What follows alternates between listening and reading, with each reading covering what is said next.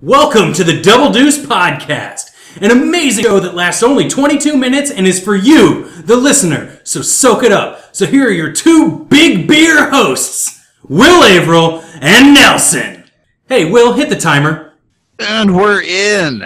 Double Deuce.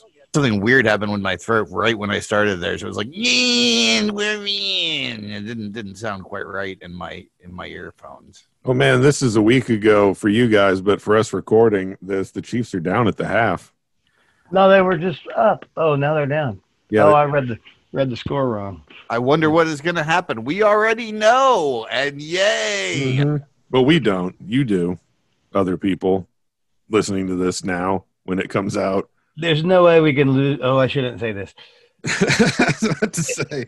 Okay. It would be a hell of a thing to lose to the Raiders twice in a year. It would be kind of nuts. Yeah. This is Double Deuce episode 200 and 50, 60, 75, 4, 3, 2, 1, 70. 270. No, because 267 is December 19th, a live show. Exactly. So mark that on your calendars. The live Zoom show, December 19th, for episode 267, the holiday show. So this is episode 263. 4, 5, 4, 6, 4, 5. Episode 265. No. Here's the problem. I'm trying to give him like hotter and colder on Zoom, but there's a slight delay in that kind of shit. It's not seamless to be as somebody's like listing numbers to respond. Anyway, it's a great episode somewhere in the 260s. You should be. This one's 264. That one will be 267. It'll be great. The last one was lots of fun. You can be a guest on it. You can listen to it. You can be quiet or talk. Also, is there a gift exchange? Did you figure out the logistics of the gift exchange?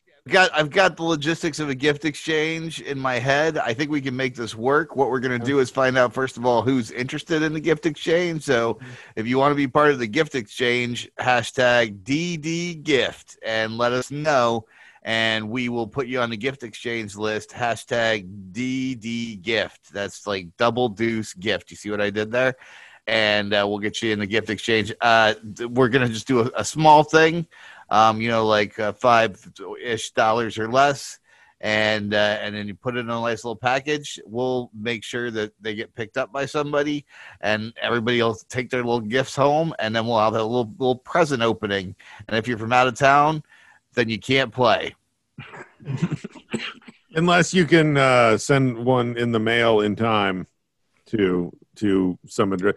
DM us somewhere, Twitter, Facebook.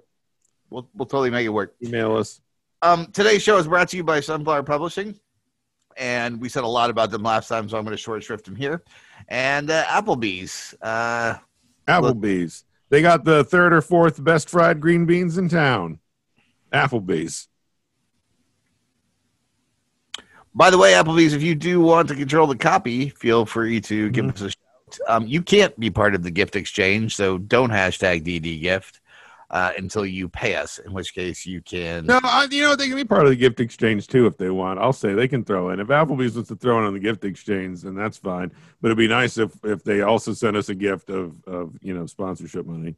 Maybe I'll give them a shout. Maybe this would be a chance to sort of get things going, warm them up. Anyway, we have special guests with us today. Jeremy Alman again. Yay! Oh, yeah, it's good to be back. Good to be back. Welcome back. Last time we talked about, we left on your cool jacket, but we talked about so much. Mm-hmm. It was a quest to find the cool tough guy jacket. I literally Amazon, I wished, I did every online search I could do, and then I stopped at the farm store, and then there it was. There it was. It's a cool guy jacket. It's got a great cut. It's like a field jacket cut. It's brown. Yeah. Yeah. I mean, you guys should see it. It's great. I just realized something, Amin, because we've got you on the podcast, and you are you're kind of not only the bad boy of podcasting, but you're the bad boy of catering as well. maybe like we should pull like kind of a Jamie Oliver, Gordon Ramsay thing, and have you give a recipe when you guesting, so that if people want to learn to cook like bad boy celebrity chef, local catering chef Jeremy Alman, they can do it with the same flair and style, or even a cooking tip. If you don't feel like whipping out a whole recipe. I know this is asking a lot of you on short notice, but on the spot recipe right now. Yeah, I mean, like, what's a quick thing? Like, oh, I'm home. I need to make something, but I don't have a lot of time. But I want to eat, and I'm a bad boy. I'm a real bad boy. Oh man! Wow. The way she said, real bad boy, good. What kind of recipe you're looking for? Sorry, omelets are always good. Maybe you can find out where she's registered, a nice plate setting, or I would go with. Well, here's a tip. How about a tip? Yeah, I have recently taken up baking, and you may know that baking is chemistry and cooking is art. And I learned that when you're adding your batter, whether it be a mixed or a scratch batter, to the cake pan to cook, you should fill it from the sides, not starting in the middle, because it takes longer to cook in the middle. And so you fill in from the sides first and let it move to the middle. That's a tip I learned. And it really makes a difference. Interesting. All right. Well, there you go. You've got your cooking tip from local bad boy celebrity catering chef Jeremy Alman. Celebrity is a strong word. You want your cakes to cook evenly like a bad boy would. Use these tips. Yeah. Bad boy cakes. You know what bad boys don't have? Soggy bottoms. Bad boy. Oh, yes. Bad boy. I would tend to disagree. I think some bad boys do have soggy bottoms. Oh, well, I mean, come on, man. I feel like you can't talk in bad boy absolutes, Will. I think there are some things that are pretty absolute with bad boys. When's the last song? Bad boys are not a monolith, Will. Listen. They're not a monolith. Is that what your novel's about? Aren't you writing a novel, Will? I am writing a novel. Yeah, that's a great segue into NaNoWriMo Corner. I should almost be done with it right now, because I'm probably frantically typing away at it even as we're speaking right now, but in the future. I wrote a novel, and I'm 30. Well, as of last week, I was 35,000 words into it. So I'm feeling like it's a real strong contender for a finish, because usually when I've stalled out early. And this year there's more time than ever because of the pandemic, and my social engagement book is just absolutely clear. So yeah, it's been good. I'm writing a story about a guy who goes to a play and suddenly realizes that about halfway through that the play is all about him, and then freaks out and has to sort of deal with that issue. And so just some fun little trivia. I decided, since I was working at a breakneck pace, that I didn't want to completely create a world that I was basically going to rip off my entire life. So it's very much about sort of card table theater and my life and Lawrence. And I put the theater, the place is set in the bowling alley in Wayne and Larry's in 2024, because I wanted to go a little bit ahead of the pandemic to when there could actually be theater again. And it's been that bar has been turned from Wayne and Larry's into kind of like a replay bar in 2024. And it's got a theater. It's got a little theater in the back that turns out to be a very strange theater that's much bigger than it could possibly be, that could ever be possible. And once the show starts, there's no exit from the theater, and the bathroom is the only exit actually, and the bathroom leads from the stall to another time in this guy's life in another restaurant, first from G. Willikers, really, in 1994. So yeah, it's a little bit surreal, and it's fun, and I'm having a good time. Nice. Cool. It's like you're going to be able to get it wrapped up in time? I think so. I'm going through kind of the 5 stages of grief as sort of a general overarching theme of the thing, just because I was like, how do I structure an entire person's life in a surreal head show theater production? So he's in bargaining right now. So I've just got sort of 2 more stages of grief to go, depression and acceptance. and then then we can get out in 15,000 words, or maybe I'm out now. Maybe I'm done. I could be drinking champagne. And That's true. It is the end of the month currently when this is happening. Once again, like this time jump in this episode, there's all kinds of stuff at stake. But when you're writing that fast, there's a lot of really terrible garbage. Oh yeah. There are a couple of things I'm enjoying. A couple of devices that I threw in that I'm enjoying. I'm enjoying the fact that I've been writing all the dialogue as dialogue, so it's kind of part novel, part script, which is kind of fun. I don't know if it'll be at all readable, but it's fun to write that way. And I've also been using footnotes, old school '90s ironic style. So that's been kind of. I mean, Joyce did it, but that's not always an argument to do something. I was planning to kind of bag on you, but I kind of really am digging it. I kind of think it's like, I mean, bag on you in a friend way, but like, was the main character named Will, kind of jokes like that. But, I'm going to back off of that. I decided to lean into the self-indulgence just to see what would happen, because I'm normally so anti doing something that's because it's first drafting. Like, you get yourself that first draft out with the more self-indulgent, then you can edit it out later if you like what you have there and you want to make it work on it, then you can start hacking that shit out or twisting it around as you see fit once it's all down. There are already some moments where I'm just like, oh, that's got to come out before I even ever show it to anybody.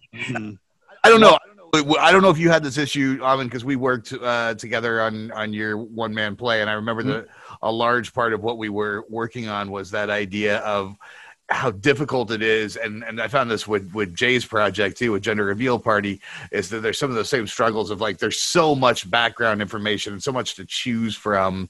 How do you pare down what's absolutely necessary? What are those kind of fundamental stories in your life that tell, not only that are important stories in your life, but that further the plot of this story that you're trying to tell in this moment? Yeah, and there's a bit of a trap of like, it's a snippet of a conversation that was important, but you kind of want to. I've been reading Obama's book, Promises, whatever it's called, and he mentions that he wants to talk about them fighting the economic crisis, but he's reminded of a moment where he had a conversation on the campaign trail with someone. So then he has to explain that, and I ran into that a lot. Was like, oh, I wanted to explain that where I was at to come up with that point of view. I think ultimately you have to decide what's the point of view, and and also LY words. Try to eliminate LY words. Right now, I'm throwing in as many words as I fucking can. Try to power through to 50,000. But yeah, definitely. I think the nice thing about this is, unlike the last couple that I finished. Well, I finished 3, and 2 of them, the one that I actually cared the most about was Rain Dogs, and that one I was only halfway through with the story when I hit 50,000 words, and I just had to stop, and I finished it. But the other 2 I finished, and it just seemed like it wasn't quite full and fleshed out enough. So I think it's, and I also didn't like those stories as much, so I never went back to them. But this I think is worth maybe revisiting. I'm really kind of digging where it's going and what it's doing. I think it's an interesting sort of multi-layered sort of look at how we process memories and information and view ourselves as people, or at least how I view myself as a person, and how that process is fungible and changeable, and that idea of what is truth, and can theater be truth because it's inherently based on a lie, and it's fun to have those kind of theater conversations when I can't have them with anybody. Like I can't. Right. It's because it's so much to actually get together and communicate about that sort of stuff. So I bet it's fun to have those kind of conversations through the dialogue and the story. Well, good for you. I wrote a play right when the pandemic hit, and I had to spend a little quarantine time, and because we might have been exposed, which we weren't, and I wrote this play in like a weekend, and then I completely scrapped the first draft. It's like, oh God, this is not good, except for like the first scene. And so I rewrote the whole thing, and then I was pretty like, okay, I'm onto something. And then I kind of set it aside, and I went back like, oh my God, this is not good. That's always rough when you come back to something, you're like, oh, this wasn't what I thought it was. It was totally derivative and totally, So, but I might go back to it because the beginning is still very good, but it's just doesn't go. The rest of it is a one-trick pony. So it's a three. Someone called it this play that I wrote a three-legged table, and that fits pretty good. I think I've been finding a struggle without kind of a project and without the looming deadlines that we sometimes have with productions, to fill that writing time with writing instead of playing video games and finding a million other things to do. And so I will say that the Nano experience has been good about like forcing me to really, like, I should get up at least do 10 minutes. I should at least try to get, just a little chunk taken out of the way. Cause I've had days where I didn't do much. The 2 days of the election, I was just like worthless, didn't do anything on those days. But every other day I've tried to put a few points on the board, and some days real big, some days not so big. So it's brutal, man. The whole situation with the pandemic and not, to what you said, of not being able to explore that artistic endeavor. I had no idea how much I craved that contact and communication with other people. Also, to that point, I withdrew from social media because as we were building up to the election, I was like, okay, I'm not going to go on Facebook or Twitter or anything until after the election because I just can't take the vitriol. And then, then I felt even more withdrawn because that's the way people were communicating, Yeah. Very strange. It's a very strange situation. And to then find that, like you said, to spend that time writing, to find that artistic thing and have those conversations with yourself is pretty cool. But what I found myself doing was adult coloring books. I have probably filled like 5 adult coloring books because not getting on the internet, except for, perfunctory purposes is, wow. And don't ask what I mean by perfunctory.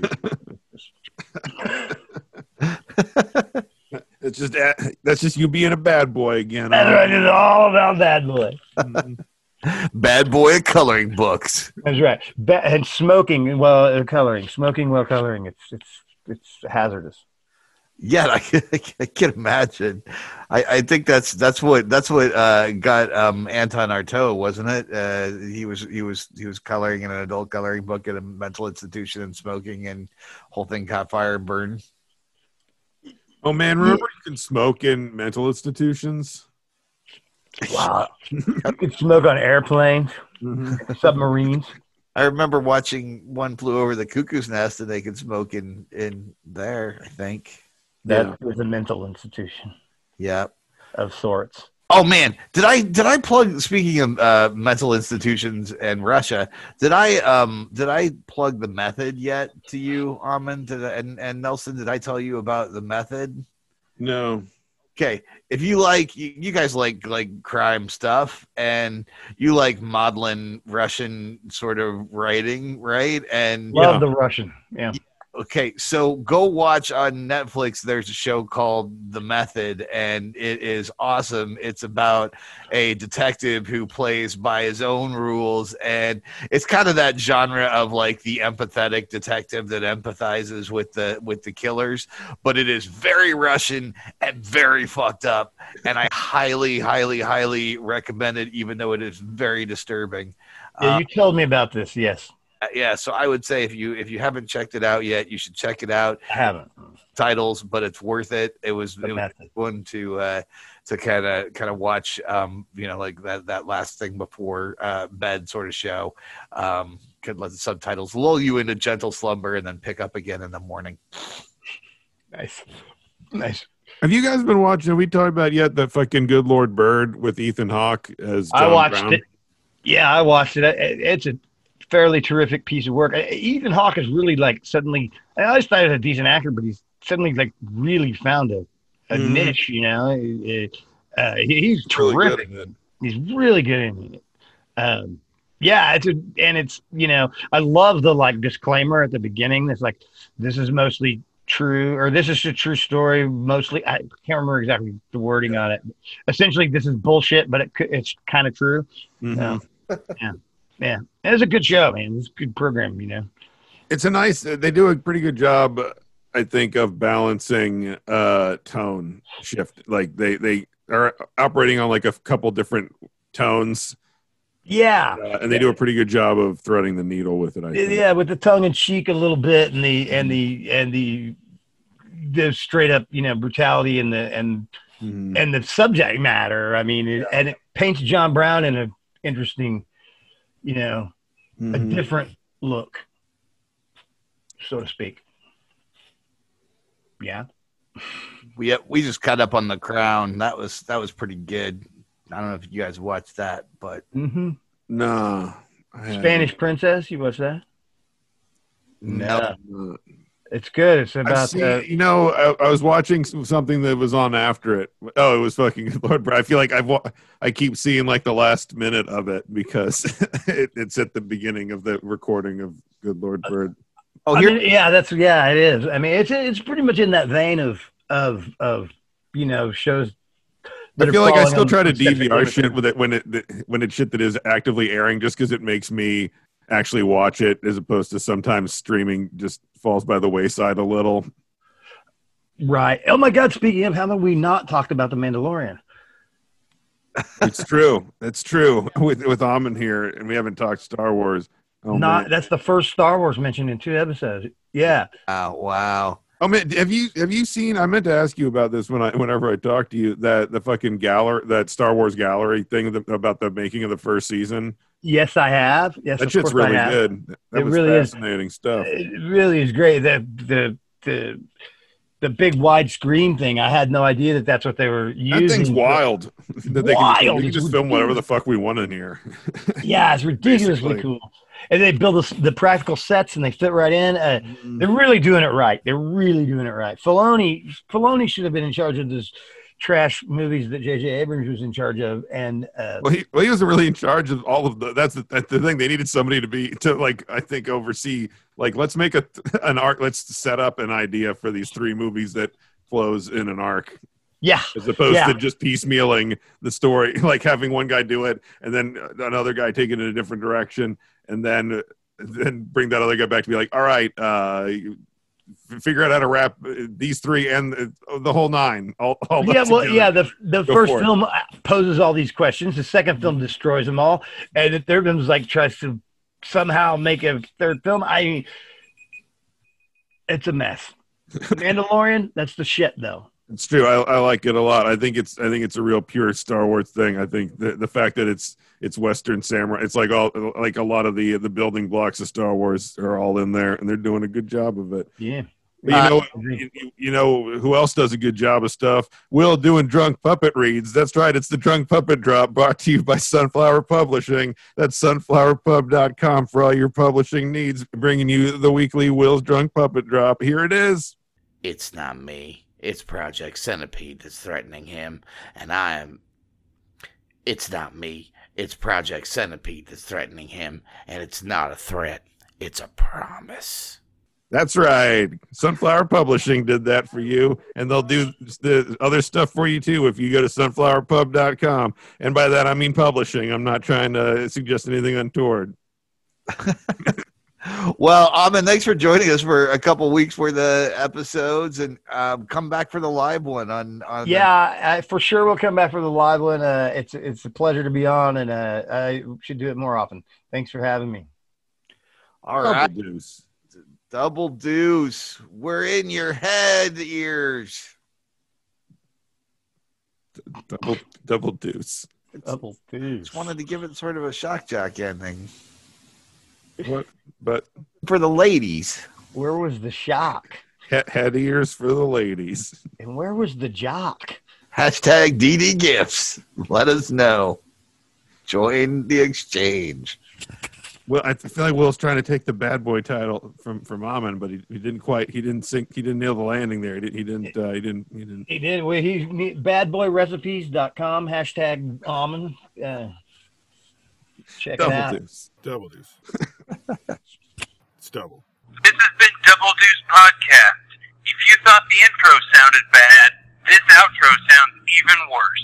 Thank you for listening to the Double Deuce Podcast. We'd love it if you wanted to get a hold of us and let us know what you thought. You can reach us at doubledeucepod@gmail.com. Catch us on Twitter at Double Deuce Pod or Facebook, Double Deuce Podcast. Yeah, and also you should subscribe, and you should rate and review and things. I hear that's good stuff to do, and it makes us feel good. And on the inside. Yep, and the outside. Both.